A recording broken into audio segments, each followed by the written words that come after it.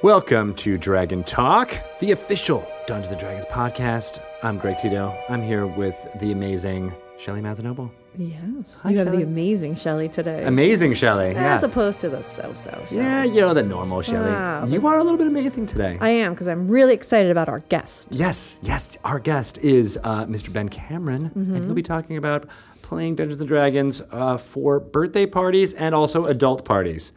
Whoa. Well, I'm with He'll explain. with clothes on.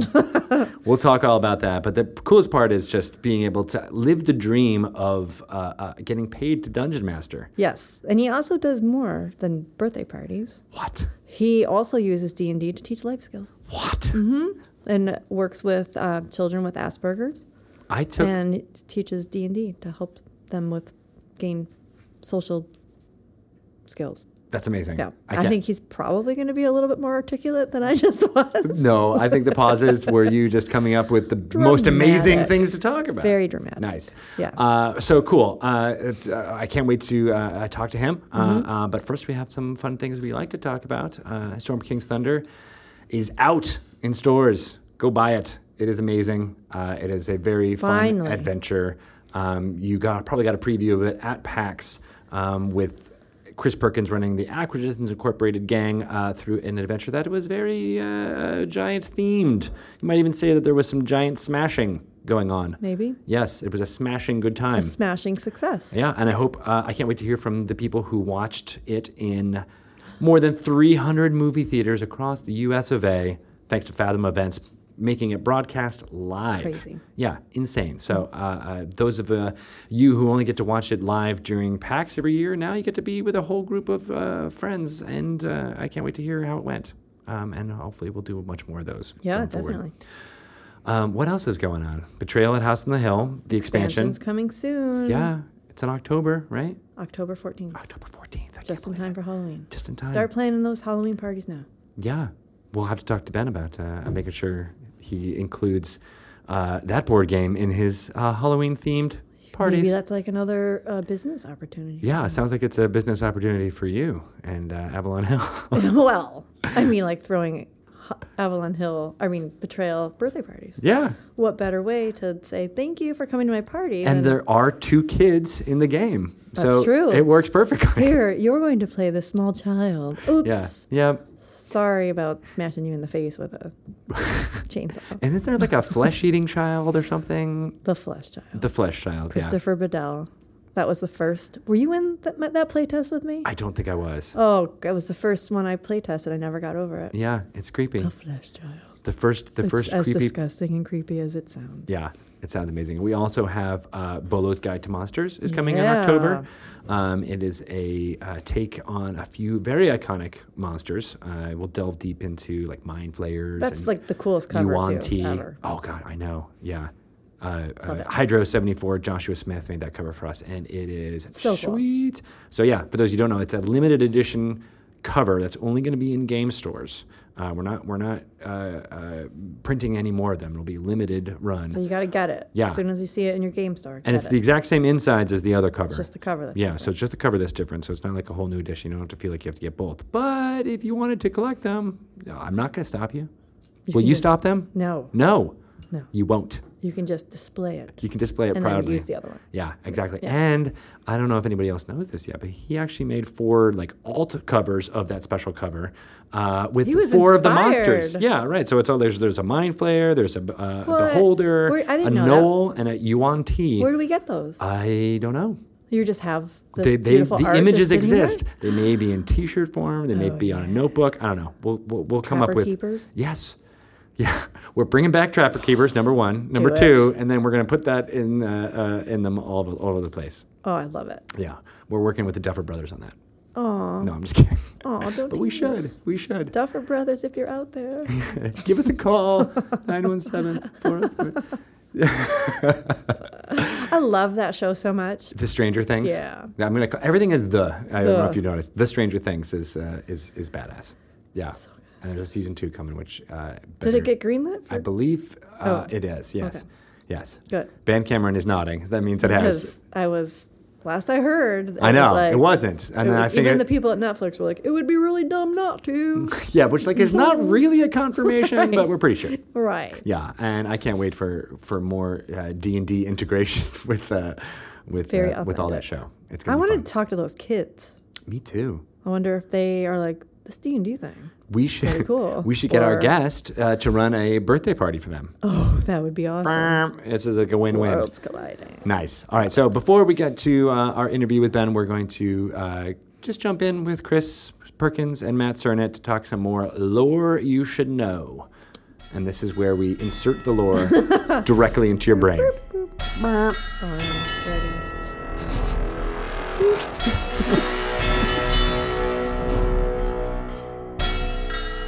Welcome to Lore You Should Know. I'm joined by two amazing gentlemen. I have Mr. Matt Cernett. Howdy. And Chris Perkins. Greetings. And we're here to talk about the Feywild.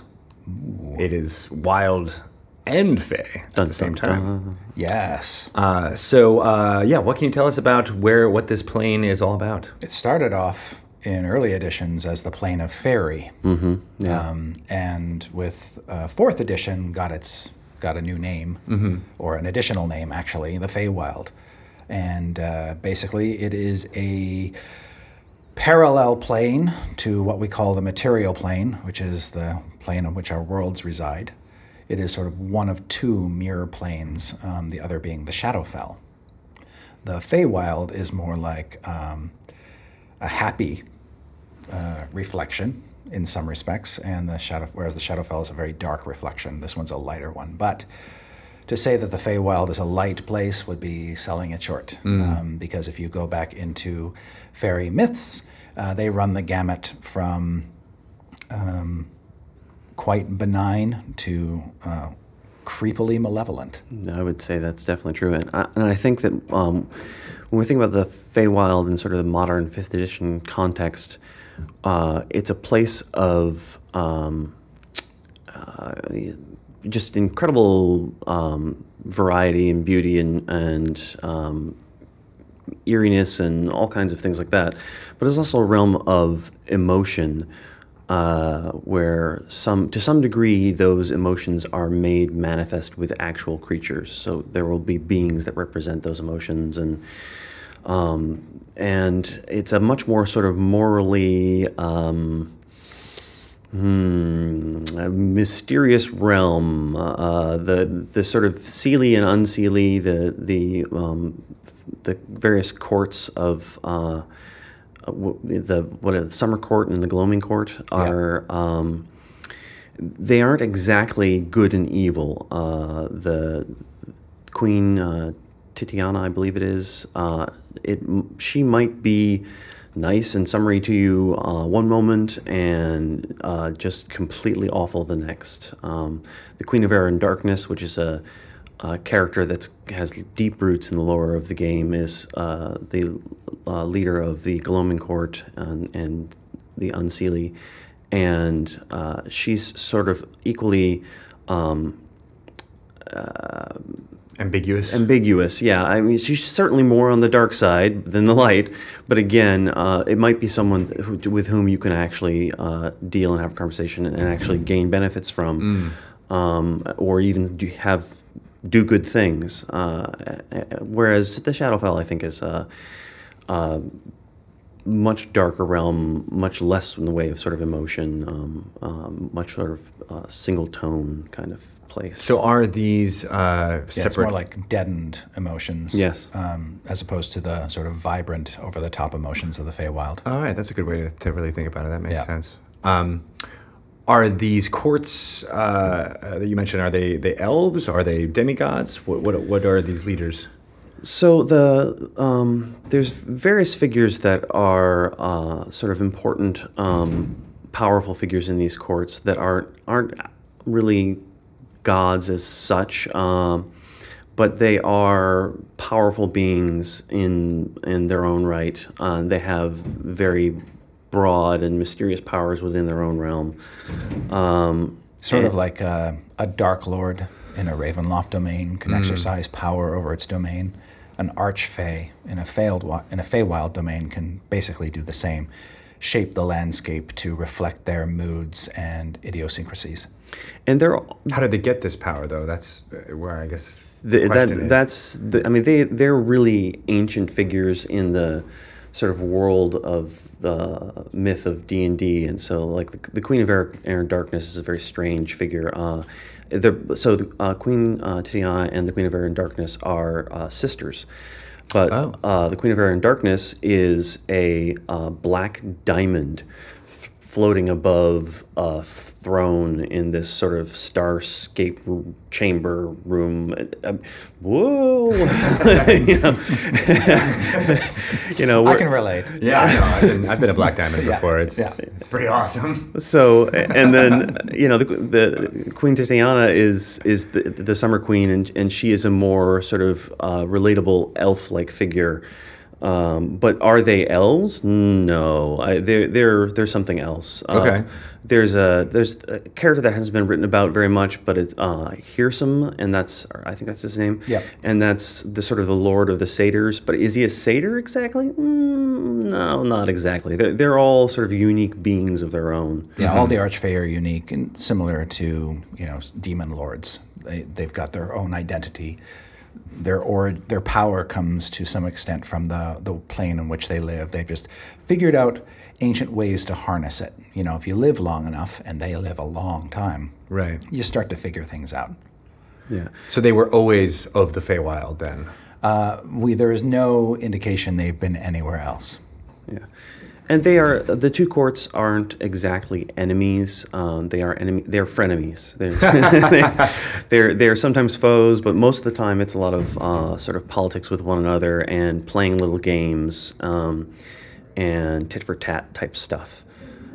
Whereas the pawns of those games are that could be life or death for them, certainly, but for the Archfey, it is this long-term. Yeah, just imagine two sprawling secret kingdoms in the wilderness living side by side, and their rulers are a touch mad. And they're just sort of forced to cohabit this realm and share their power. It does seem like a very ancient, from our culture. Like it draws on a lot of things, like Alice in Wonderland, and the Seelie and Unseelie courts is legends that have been in human culture for a long time. So it's interesting to see, like, okay, in D&D culture, how is it different, and how is it like a thing? And the question that I always want to be like is, well, they're from. There's obviously the elves have a connection with the Feywild. How does that relate to this? Well, so it gets a bit muddy and murky in the 4th edition era, but because the sort of adoption of the term Eladrin to change how we viewed the moon and the sun elves, but if you go way back into the lore, there's the idea that elves came from the plane of fairy, which in and of itself is interesting and strange because their deities, their pantheon, the Corellon and all those other elf deities and so on, exist in mainly in one plane, and it is very fairy-like in its description. And so was that intended to be the place where they came from, or was it intended to be this alternate plane of fairy? And it's kind of hard to tell from if you look back into the lore, but I would say a perfectly legitimate sort of interpretation would be the gods of the elves made the elves in the world of the plane of fairy, and that then those elves emigrated from fairy into the Forgotten Realms. I see. And became the kingdoms that would basically become the sun elves and the moon elves and the wild elves and so on and so forth. Interesting. All right, I like that interpretation. I love also the interpretation of your role as the person who looks at all these ancient scriptures and figures out the story between them all. Yep, that's my 9 to 5. Matt Cernett, prophet of D&D. Awesome, cool. Well, there's definitely a lot to mine there, but I'm thinking about more segments where we talk more about the Shadowfell and other planes of existence. So interesting. I think we only scratched the surface, but I think there's more to talk about. Agreed. All right, thank you guys. Thank you. Till that time. So, Robot Shelley, did you get the lore insertion Yes. Wow. I am so smart. You feel smarter now. I need to go to a dinner party. A dinner talk. party And talk about in which we will play the Dungeons and Dragons. Yeah, so I can say, oh, I love the salad. Did you know? And then I can just drop some of the lore I know. Yeah. I think that's a very apt way to use that That's segment. how else do you use it? I don't know. I drop it into dinner parties all the time. And people are like, I don't Who is this care guy? about what the Lord's Enclave is doing. Yeah. And by the way, who are you? Whose friend are you? I'm just the guy who showed up to this dinner party. I don't know. Happens a lot. But I'm excited to talk to our guest, Let's who is do it. here in the office with us in Which is Renton, Washington. Also very exciting. Yeah, it's very rare we get someone who is as distinguished as this in person. So Ben, person. welcome, Ben Cameron. Ben! Hello. Was that weird, us talking about you for so long with I you know. being here? Don't look at him. No, Just talk about Don't look him. directly How at could him. you not talk Oh, about did you me? see his shirt? Oh my I god. know. And I will say, for the record, that we'll call my head nodding enthusiastic hope. Did you watch it, Ben? Or are you watching it? No, it's hard for me to watch certain programs because I have 5 kids at home. Right. So the time windows in which I get to watch anything that I don't want them to see Mm-hmm. is basically from 11 p.m. till 2 a.m. And I spend most of that time writing and prepping.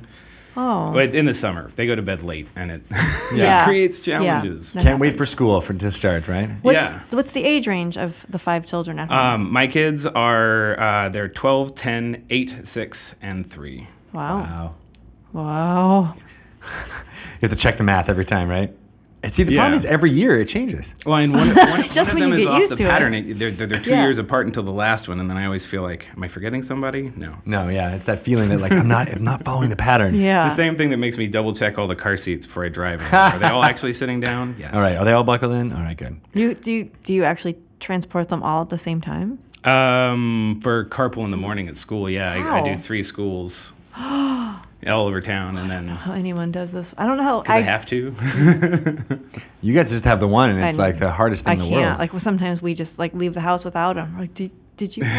Nope. No, you know, Shoot, he's home just again. he's just gonna watch Thomas all day. Accidentally brought the puppy instead. Nice. So Ben, you work. Is Bespoke Legends your company? Yes. And yes. is it just you? Yeah, Do just you have me. any employees? Not as of yet. No. Would you like one? Are you applying? Yeah, if I can find somebody who complements my skill set and has the passion and is ready to do the work, then yeah. Nice. So tell our listeners what exactly Bespoke Legends is all about. Well, Bespoke Legends is the umbrella under which all of my professional dungeon mastering work occurs. Hopefully, at the end of this year, Legends Bespoke will become my imprint, and all that material will become available to the public through the Dungeon Masters Guild and Oh, wow. anyone else who will sell it. Yay. Yeah, great.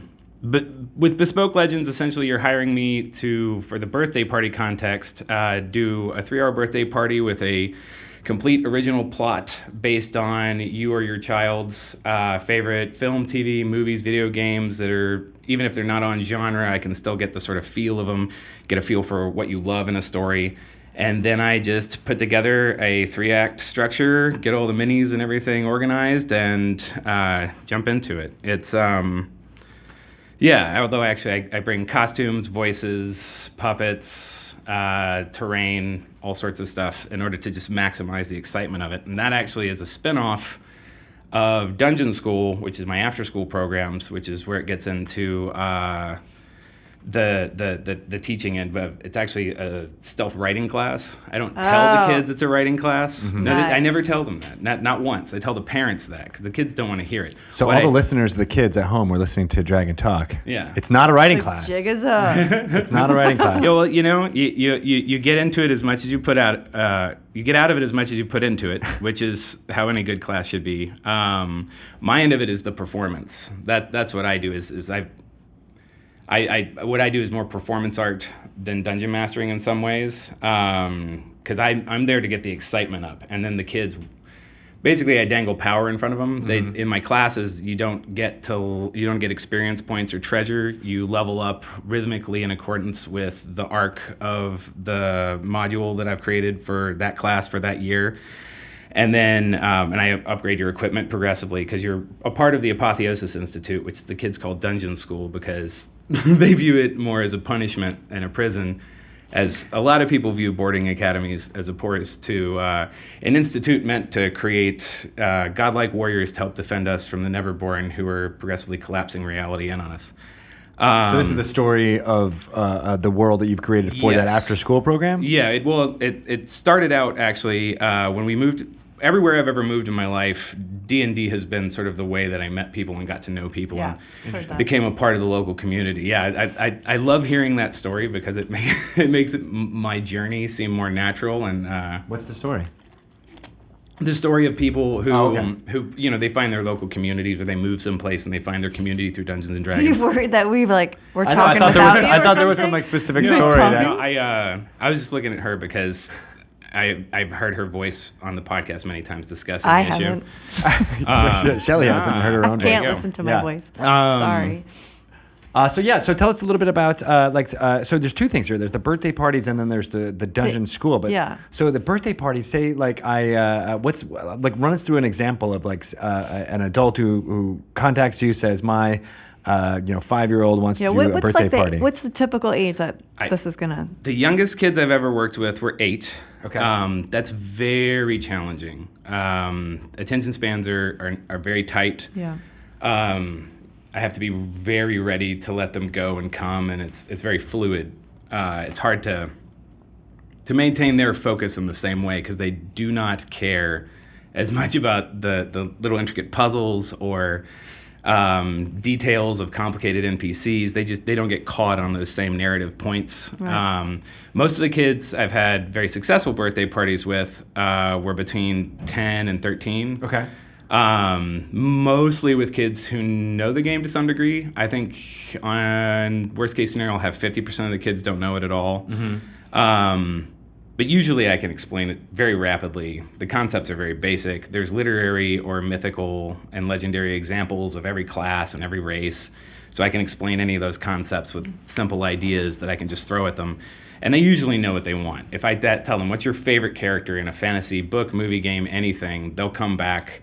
Best example I had last semester was a kid who joined right at the end of the year and didn't know anything, and he wanted to play Link from The Legend of Zelda. Right. So I handed him a fighter champion and let him do some writing to get some specialized items to match more of Link's gear. And by the end of the term, he was basically playing exactly what he wanted. Yeah. You got to give him a boomerang and a hook shot and all the things that he needs. And then those are my tricks there. There is that they want those things. That's where they have to do the work. They have to write a short story, beginning, middle, end, showing how they got it, from whom they got it, and how they used it at least once to resolve a problem. And of course, the requirements vary dramatically there by child. The most prolific kid I had last year wrote almost 40 pages. And then on the other end, I have a kid who struggles with dysgraphia and dyslexia, and I considered him also one of my most successful writers because he produced about 10 pages. That's amazing. Yeah, because for the him, parents have to be absolutely thrilled. Yeah, and it's they have been. In fact, the nicest thing I've had said was one of them told me that their therapist said that if he had had my class earlier, he wouldn't have needed the therapy. Wow. Which I'm hoping that Ooh, somewhere out that there doctor are some kids to like blurb you. to write it down You gotta someplace. get some of that sweet therapist money. Yeah. Start taking insurance. Very cool. All right. So, it makes much more sense to have kids who are a little bit older so that they're able to grasp a little bit. But so if someone comes to you and they say, here's my, I was fascinated by the fact that you said you could get stuff that's not in genre and kind of make it feel like it's got the same feel. So what is the thing that was most outside of the fantasy wheelhouse that you were able to corral in and make it feel like it was part of the same world? I feel like most of the tropes and symbolic sets that make something fantasy are not necessarily tied to the structure of the genre. Because there's a setting I have, or there's a piece of the setting that I call the First Mother. It's this 40-mile long dragon that's sailing out through the outer rim of the solar system. Yeah. And I've had 2 campaigns and about up to be a third set there. My first birthday party was set there, and it was a kid who's really into dragons. He really liked Fablehaven. So there's this component where the inside of the dragon's body, all the different organs contained different draconic entities and different species of dragons, and it's actually the place where all the dragons in the surviving universe go to reproduce. So there's this pilgrimage component. They weren't able to make their pilgrimage because the first mother was sick and was vomiting green fire, and they had to go in the other way, which the kids loved. They love course. potty humor. Poop If there's golems, a dragon who's vomiting, yeah. You made I'm a not poop going golem? in the other way. Yeah, and they flew in. They flew in the other way Sorry. in a giant steampunk mechanical fish that was swimming through the aether. So a lot of these they're borderline. I'm taking fantasy structures, but I'm playing with a little steampunk, and I'm playing with a little straight up science fiction, frankly. Right. And And it's a little poop humor. right. Yeah, But right. and all of that stuff fits in the wheelhouse, and I think that's the glory of something of role playing games in general, and of Dungeons and Dragons. And I think 5th edition in particular hones in a nice, clean set of sharp, concise rules that can be applied generally, but are not so technical and consuming that you have to spend any time really thinking about any given situation. Right. Um, Interesting. So, I mean, the thing that popped in my brain too, and I wonder if you're going to get this more now, is like kids being like, "Oh, I want to be a Ghostbuster," and in Dungeons and Dragons, and like making that kind of fun thing, or like, "I want to be a ninja." How does that work? And Well, what I'd say to that is from 2nd advanced onward, as soon as I was old enough to figure out how to min-max and how to start trying to break the system in any way I can. 3rd was one of my favorite places for that because the extended feat system let yeah. you basically do anything. yeah, especially after So- all the splat books were out there, and then there was all the other D20 stuff. Like you could do pretty much anything. Right, exactly. It was with the open gaming license. It was crazy. Yeah. Yeah. So I've always tried to understand how to break the mechanic, and with a birthday, because I'm only running for 3 hours, and it just has to be what they want to the maximum degree. Yeah. 1, I can usually break the mechanics and skew them in the direction of whatever they want, and 2, for the birthday kid especially, they just get what they want. Yeah. So if a birthday kid wanted to play a Ghostbuster, it would depend on the other features of what they wanted. I imagine it would depend on the kid. If they and their guests were comfortable with horror, I would totally do a haunted house scenario, something nice and dark and enclosed and tight, and keep the lights low, maybe light some candles, like get a real good vibe going, and then at least that kid and all the rest of them, if that's how they wanted to play it, would have essentially, it would just be a wand of spirit control. Something to like effect. that. I mean, It it's just a magic item that just does what they want it to do. And then the rest of it's all just normal narrative structure stuff. Because essentially, Ghostbusters is a fantasy thing. With Exactly. the magic is, they've got a nuclear reactor on their back. Yeah. Yeah. So you just do the same thing. Yeah. But I love those mixing up of tropes. I mean, I remember when I heard about I never actually played this adventure, but I wanted to. But it was a Die Hard. It's kind of a similar thing where you were like caught in a one location, and you didn't know how to get out, and there was all the bad guys were just trying to do like some caper in there, and you get stuck. So yeah, scenarios like that where kids are like gonna latch on to things that they remember from Percy Jackson or something that's Harry Potter-ish, and be like, oh yeah, we could totally get that into the D&D structure.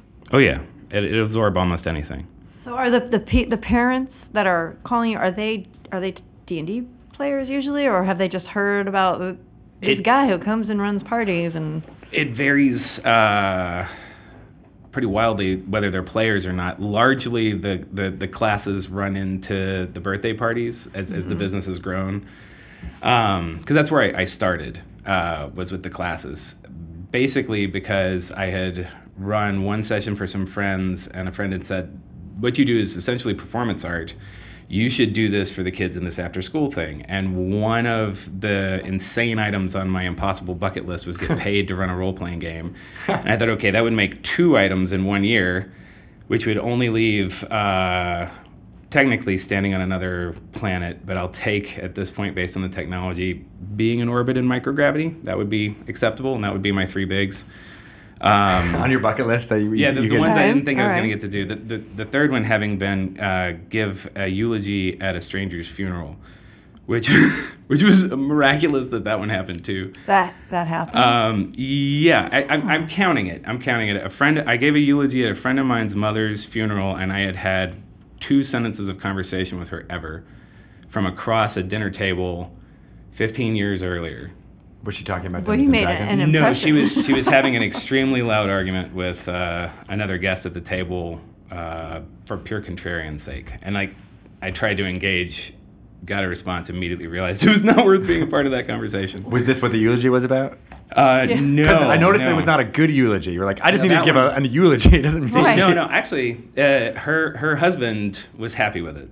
That I think, so that's the accomplishment. And that has to do with improv, basically, which also has to do with how I get the performance art and the DMing done Yeah. and all of that, is that I had a period where when I was really little, like when I got back into it, like post Satanic Panic and all of that process that everybody goes through when they're Yeah. younger, when I first moved to Colorado when I was 12, I didn't have any friends for a long time. It was just me in the library and fantasy novels, and then Faerun books and Dragonlance books and Dark Sun and Planescape. And which to this day, Tony DiTerlizzi is one of my personal heroes, and Monty Cook. And Yeah. Giants. All of yeah, them. so I got really into world building because that's all I really had for a long time, and I made myself friends. And then they were all on sheets. They were NPC right, characters. and then that when I voices, finally and I would talk to each other. when I finally found a group to play with, I had all this material, and so I played a little bit, and then there was this point where I realized I can't ever stick to any character because I want to play all the characters, and so the only thing I can do is DM. And Right. so for how old am I? Close to 20 years, I've only run games.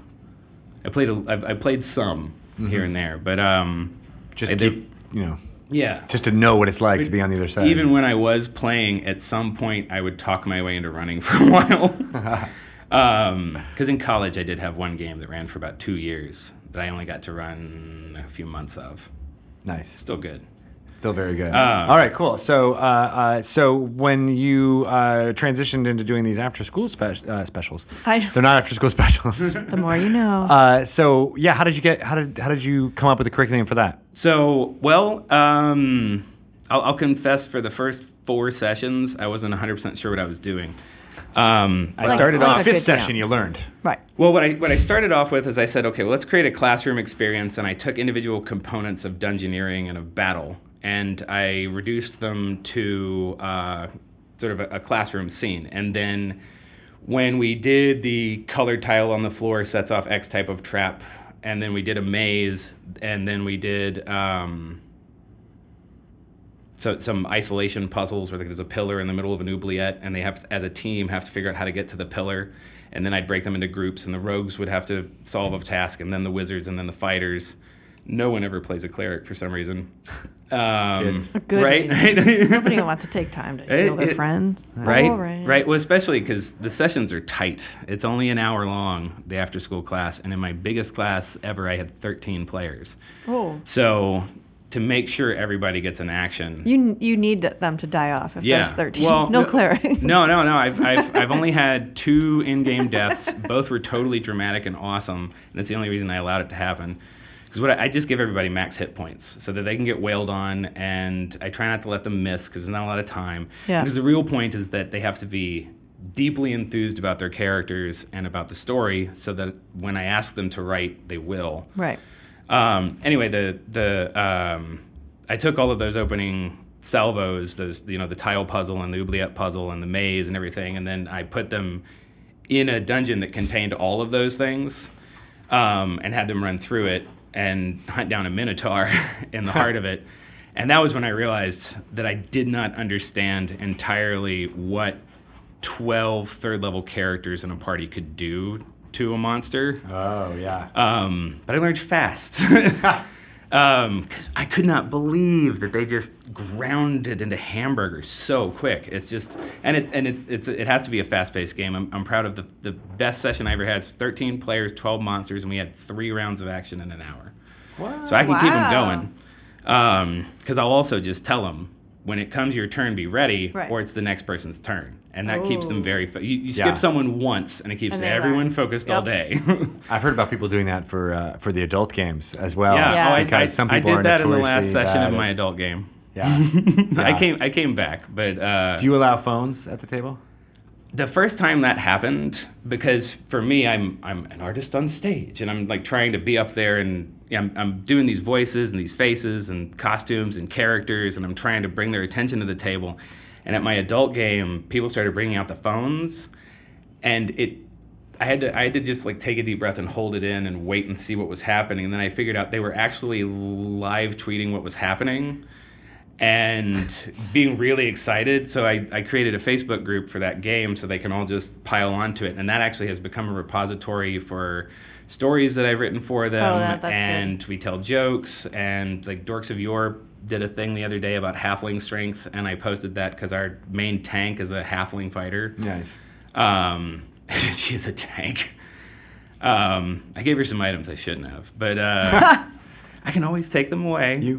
Yeah, and the player Potentially. hears me now and Yeah. knows. No, you can't take things away from kids though. Only the adult games. No. In the kids games, that was the sort of the first line is what I do at the very beginning is that we pull out the trinket table from the player's handbook, and nice. everybody rolls 3 times. You pick your favorite one. We write it down on a piece of paper, and you have to write.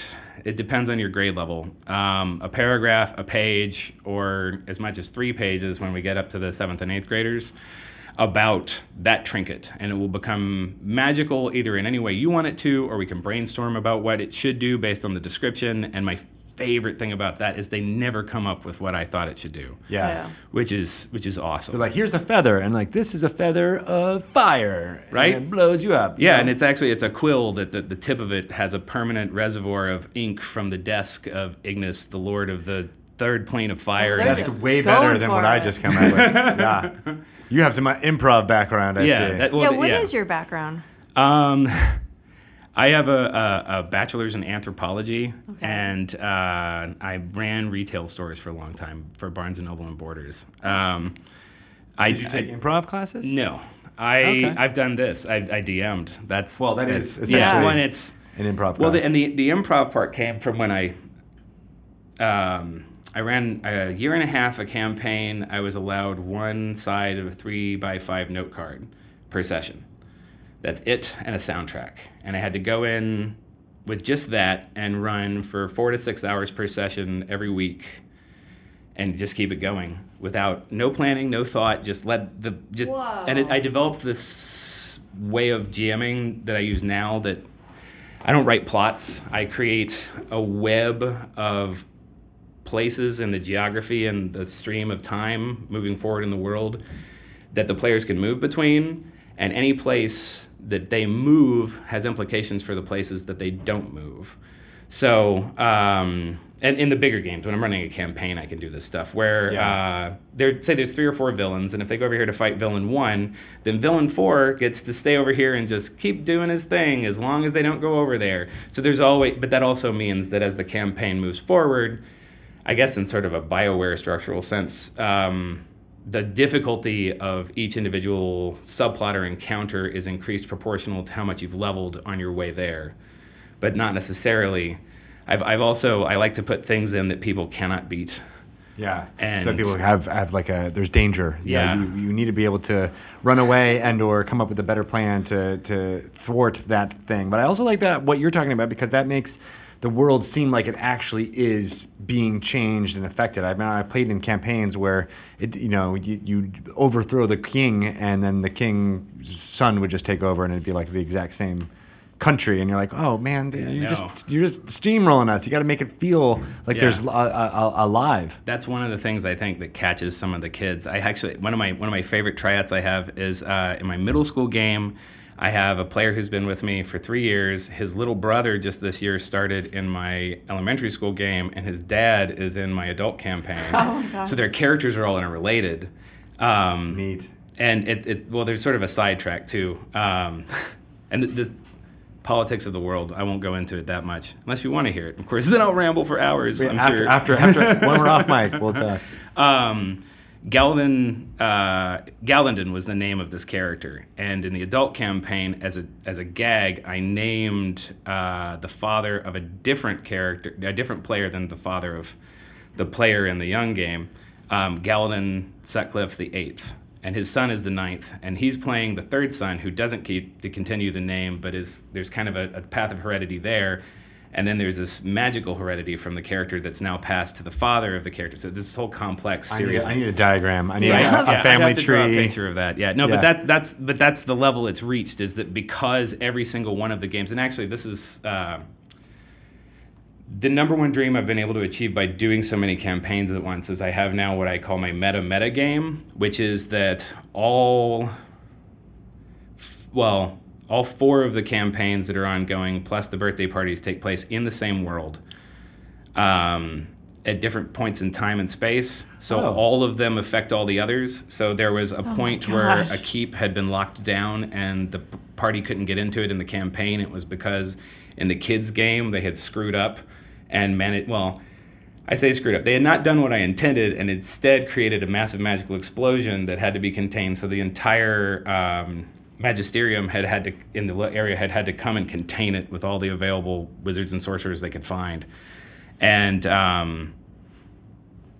basically it all comes down to who gets to play a scene first. So whichever group arrives at a given location first gets to make the primary impact, and then stuff happens, like they get written into the world where that name Gallandon now has meaning all over the world, and all different cultures claim him as a hero figure, and he has a different last name depending on which culture you're talking to. So the local thing where his last name is Sutcliffe is purely propaganda, but it has supported a fake noble house for over 500 years. But how do you keep track of all of this? Like I said, like world building is the essence of what I do. Like because I actually have. So I'll say this is that the world where I play mostly is on a flat Earth. That occurs under the Arc of Heaven. There's a dome over it, like those old medieval illustrations where you see somebody peeking through a crack and all the stars are just holes pinpricked in a dome of the sky. And then outside that are vast brass discs that extend out to about 70 astronomical units, which contain the actual planets and keep them moving in their orbits, because outside of that is the world's wall, which is called that because it's made of all the worlds that didn't make it through the end of the cosmos. Because everything that remains is just... that's why the adult setting I call Revenant Age, because it's a revenant universe. It's been forced back into life to prevent its end by being so powerful that you can't stop them from doing that. And then the goal is to try to reboot it.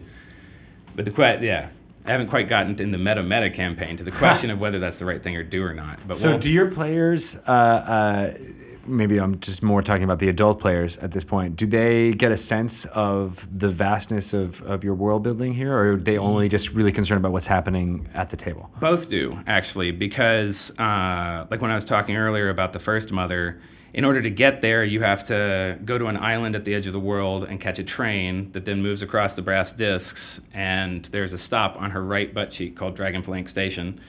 That's you can fly there too, but that's really expensive, so most people don't do that.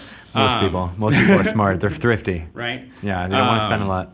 Or, if you really need to get there, chances are you can probably just teleport there, which is what I usually have them do because it's too much work to actually get them there. Yeah, it's That's like an adventure unto itself. The kids see it, and actually they get really uppity is the word I'll use. If I keep I show them glimmers constantly. Because it's all connected and it's all built in. And the teachers at the Apotheosis Institute at Dungeon School are all the biggest players in the good guy, air quotes, side of the fight. All of them are. So are they player characters in your other campaigns, or are they just powerful NPCs? The educators are just sort of cornerstone NPCs. Okay. Like I've got my classic the old wizard. Old man Jasper, who leads the magic classes at Dungeon School and has no eyes, mostly because he's been forced to give them up, because when he has all of them, his power exceeds what the universe can contain. And until I've only once tricked them into getting them 2.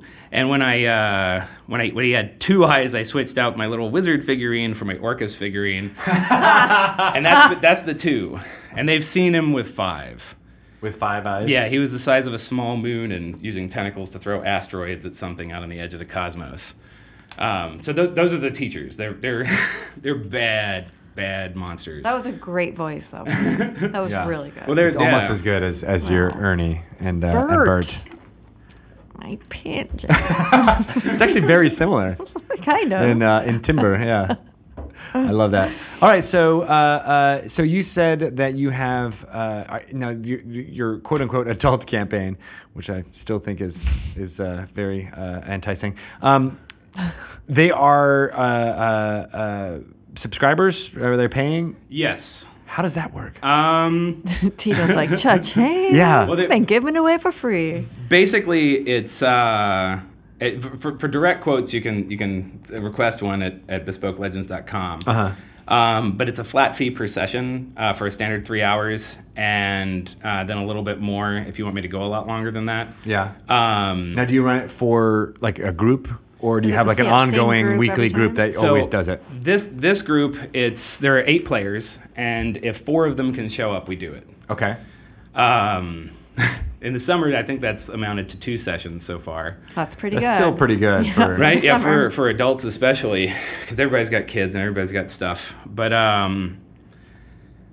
yeah, that's the long and short of it. Each of them has their character has a unique subplot that ties into the primary plot. Each of them has a plot arc. We just got finished with the liberation of Ildendur from the Azure Ruin, a unspeakably massive blue dragon that had taken over a Dwaro is the term I use for dwarf. Dwarf's not a nice word in this world. Oh, I see. Yeah, it's because humans use it to mean something different. Right. And that, they have their own language. Yeah, anyway. Makes sense. Without getting into the language politics of fictitious species.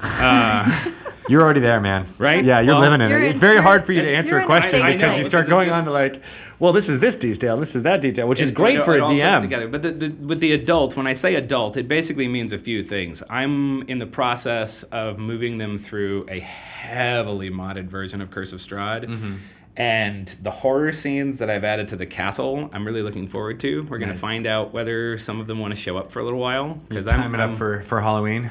It should come out right on time, Yeah. and if I can make it happen, and the scene where they meet my Strahd on a log is Trot on along. it's I'm super excited for it because it is uniquely gross and horrific, and there's body horror and there's emotional stuff and there's As a he good cracks chance. his knuckles. And Yeah, It's a very villainous. there's a good chance that about half of them are going to attack, and You're like, yes. yeah, there's a TPK in that moment. Right there. Like if they I really hope your players are not listening to this podcast. Seriously. They're Oh, they will. And the thing is that They're still going to attack. they're used to how much information I just puke at them all the time, and so some of them are just like, well, something happened, because I have a few tanks, so they're just like, as long as I just get to beat something to death today, it's fine. And so, Okay. and then, so I've Money got- well spent. Yeah, I've got the tanks, and then I've got what I call the Magophiles, who I am. One of the skills I spent a lot of time working on is Magobabble, like the feather thing I made up a little while ago. Yeah. And I can go on like that for a while, and some of them love that, and some of them would really rather I stop sometimes. It's kind of like the tachyon particles Yeah. from the emitter beam. See, if I get there, if I say my- the word, in my if I say the Wesley word shirt. quantum out loud during it, then I'm out. I have to stop. That's your safe word, or you're like, Yeah, you're- like if I've gone there, I've run out of something to actually say, and I'm just like, this sounds weird. yeah, it's sciencey. Yeah, I like to make magic sound like a science that has no real explanation. Yeah. Yeah, like Lost. Everything seems to make sense, Right, but it really doesn't. Makes no sense whatsoever. Right, there's a black and a white, and that's all you have to know. Yeah.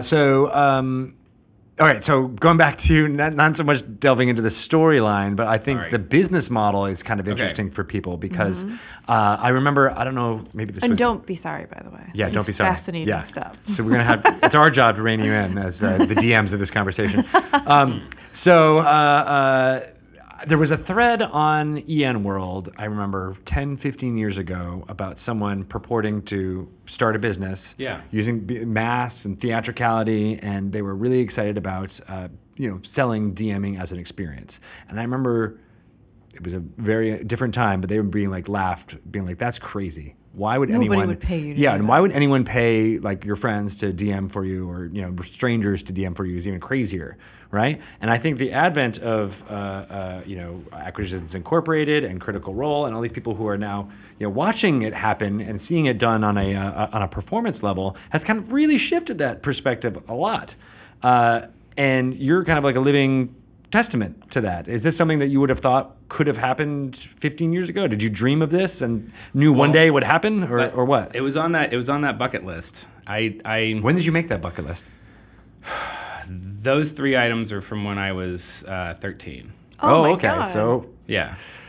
And it took a long time, and I still don't have that last one. But eventually, that other space travel planet will is going to be, cheaper. yeah. It's going to get. We're going back to the moon now. Exactly. Yeah, We're I mean, going maybe to, not. we're gonna blow up It's the not moon. even Wait, no. that infeasible. That guy, that Matt Damon dude, was on Mars, so you're halfway there. Yeah.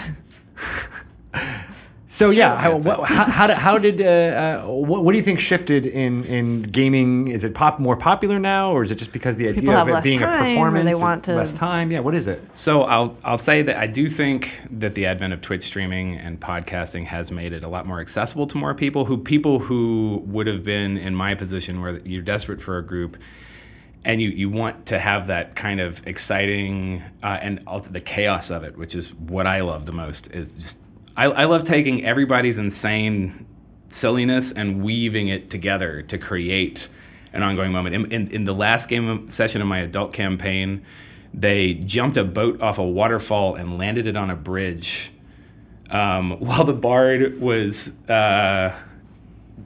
jamming rock jams on his guitar, which now shoots fire. A la Mad Max Fury Road. Yeah, admitted. Well, yeah. It pretty much is directly from there. But I think if there's ever been a more compelling argument in favor of bards, that movie is it, because that character is just. He's like the war bard, like the Right? like the skald, The like penultimate. pounding the, like everybody gets pumped up. Yeah, if I was a bard, that's what I would do. But I distracted myself. I got. Yeah, you get got into a the question. story details, and we're all like, I yeah, don't tell us know. more, tell us That's more. where- But that's like, where my yeah, brain You gotta lives hire all him. the You're time. giving Well, it that's the away. problem. Okay, so actually, to answer your actual question. So, in terms of what I do, it's that everyone dreams of the perfect campaign. It's what they see in their head. Mm-hmm. And if you come to me and tell me what you see in your head, I will put it on your table. You don't have to do anything other than show up, roll dice, have a beer, and just sit back with your friends and have an amazing time. All of the setting pieces, all of the miniatures, all of the Yeah, you're like acting, that one-stop all. shop in here. You bring everything. Yeah, I'm trying. I feel like my collection could really grow, but I don't know that there's anyone out there who really doesn't feel like their collection could grow. Chris Perkins. his could get bigger. I mean, let's be honest. I'm sure there's something out there. Something's going to come out that he'll want, even if he doesn't have it now. It's true. And he'll get to decide what that something is. But yeah, okay. So you're a dream maker. Yeah, Is that's absolutely. what you're Yeah, selling? It's yeah. like fantasy baseball camps and Yeah. that Exactly. Well, kind of I'm thing, actually but you're summer like, camps. This is a fantasy Summer camps camp. are going to be coming up. Are you- I'm currently kidding. living in a rental, and when we move to a permanent place, which is what we're in the market to do right now, why we ended up in the rental, I'm going to have a studio, and at that point, I'll have the studio, hopefully with direct access to the backyard, and I'm going to be doing summer camps where we'll do story workshopping, folled by 2 or 3 Oh my hours of a crawl. Then we'll God. go outside and do some practice LARPing. foam fighting. Yep. And work on miniature painting if kids want to do that. Like anything that they want to do, but mainly write and play. Okay, so I would like to reserve a spot in that camp for like 3 or 4 For you, years. right? Oh, Yeah. yeah. Why not? By For me- by then I'll actually have I'll be able to get that going. It's getting up over the hill. In 2 years, my youngest is in school full time, and I'm hoping to have built the business to at that point be able to actually move as quickly and as agilely as I'd like to. So the after school program. Now, how did you get into schools and to do this? So I originally I was in a board gaming group here. It was the closest thing I could get to any kind of role playing game for a long time. We played the Game of Thrones game at least once a month for a long time, and I would occasionally make comments like, "This isn't that much more complicated than D&D," and just sort of sleek it in there bit by bit until one day I got them to try, and I had them take online quizzes or just tell me what they wanted, and I built some characters and we started going, and then more and more people have gotten picked up along the way. I had a policy for a long time: if I found a group orphan out there who is looking to get back. I've got people who haven't played since the spines of the books were orange. You know what I'm saying? And they're back in now and they're loving it because Our main caster wrote magic user on her character sheet. And every session I tell her, like, you have to switch it to wizard or sorcerer because I keep forgetting which it is. Right. And every time I look at your sheet, like none of the anyway. It all says magic user. Right. That's all I And noticed. it's yeah. And there's a fighting man as well. Not that would be great. But, So yeah, how did you get into schools? How did So you get? that board gaming group? I tricked into being a D&D group, and that was the point where there was a mother in the group of the kid at the school who told me, like, this is the performance art. You really need to go and do this with the kids. They'd love it. And then there was a spot at Seattle Jewish Community School where my younger kids were at the time, and this was actually also on the side. I had been trying to run for my kids because they really wanted to know what I was doing because I was really excited about it all the time. about how long ago was this? With my kids, it was 3 years ago. It's barely been 2 years since okay. I've been in the school. My first year, I only had one class. The second year, I briefly had one, but then the kids who had graduated had moved on to Billings Middle School, where my other classes are now, and they kept coming back for the classes, but sixth graders and third graders cannot hear the same story. Because the sixth graders require a level of discipline that destroys the third graders' sense of agency and their creativity, and the third graders need enough freedom of imagination that if I allowed the sixth graders to do that, they would just ruin everything because it would be cool ideas, but it would be Godzilla on a steamroller smashing everything. It'd be cool, but it would be dysfunctional. So you learned how to curtail it for each audience. And I ended up having to remove the sixth graders, and I followed them to that school, and that brought me up to 3 classes because enough kids there heard about it when it was one class that it had to become another one, and then parents from those classes got me involved in the idea of working with Asperger's kids. Yeah, I want to talk about that too. And I will say that's something I'm still working towards. I do work with Asperger's kids in my classes specifically. I am not certified as a psychologist to do so. My expertise is purely in performance and storytelling. But I do understand where they're coming from personally, and there's this idea called the sensory funnel. And I that's sort of the model I use for moving towards them. And the idea is a lot of people try to start at social skills. And under the social skills is the focus issues. And under the focus issues are awareness issues. And under the awareness issues are the sensory issues. And sensory issues are things like picky eaters, tactile sensory overload. And those lead to the awareness problems where a kid shuts down. And this is the area where I try to short circuit it. Because if you go straight to social skills, then you'll end up fighting with them. Yeah. And nobody wins. The first thing I learned when I got into a middle school classroom was that the only way I could get them to come to me is if I went to them first. Right. And that's the root of this, is that basically I create something awesome happening in the room that stimulates their senses in multiple ways. I have intro music that I do and the voices, and if the schools will let me, I just got this really awesome incense burner that's a dragon shape, and the smoke comes out of its mouth that I want to use as a set piece as well. But so I can really get multi-sensory stuff going on, and it creates an environment where they become very aware of what's happening, and it helps them focus. And at that point, when they're totally focused in on the game and aware of what's happening in the game, at that point, I model social challenges. I don't directly confront them with it. There's almost always a nonviolent solution to every single scene that I write. Yeah. My personal favorite was a kid who got the guardian spirit of a fountain to just leave by singing a song. He came in with a song he wrote in the interim between 2 classes, and I was like, all right, he just lets you have the fountain. I had 2 sessions of a fight here, but No, we want you to sing. You gotta yeah. go. And did he sing it? Oh yeah, he sang the song out loud, made a performance check. I gave him plus 15 because he stood there and sang the song. Yeah. And he rolled like a 36. Jeez. And yeah. yeah, You're like, yep, spirit is Yeah. assuaged. yeah. And so I ended up having to buff up the other end of that campaign a little bit, but that's where the improv part comes in. I can mess around with it. Yeah. It's really fascinating. And then they start jostling me when everybody wants to sing a song. He did an original artistic thing. He did a character thing. Right. Like that's.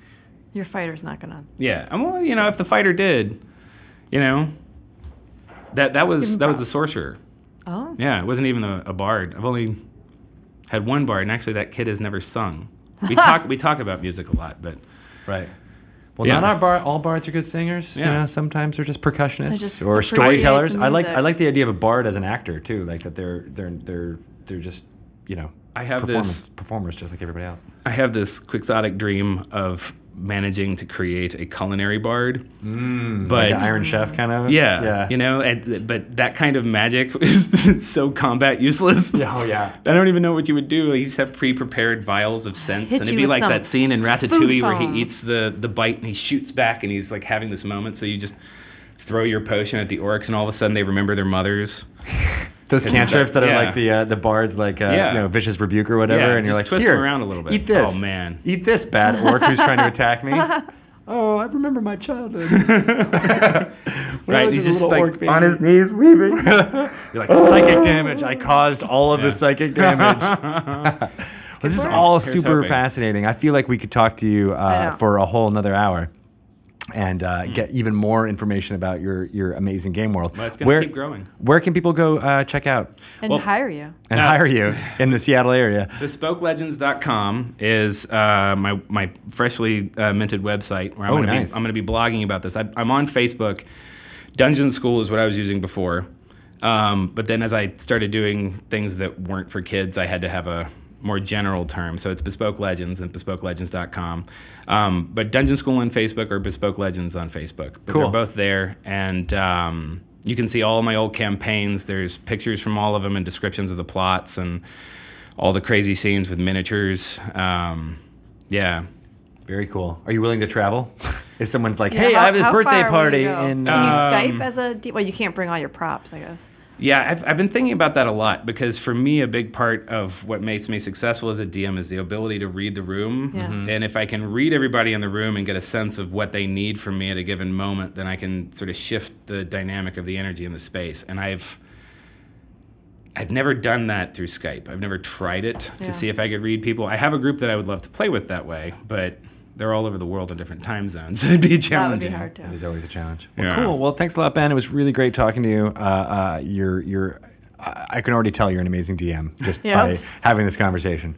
So You're doing great work. Yeah. Thank you. Oh, thank you very much. It'd be my pleasure to continue amazing anyone who's interested in being amazed. nice. You're like, I'm ready So, to sign up be- for amazing. Bespoke Legends is where people can go to find out Yep. about hiring you as well. Absolutely. Okay, for kids and adults. Yes. Okay. And middle-aged people as well as elderly Sure. and dogs.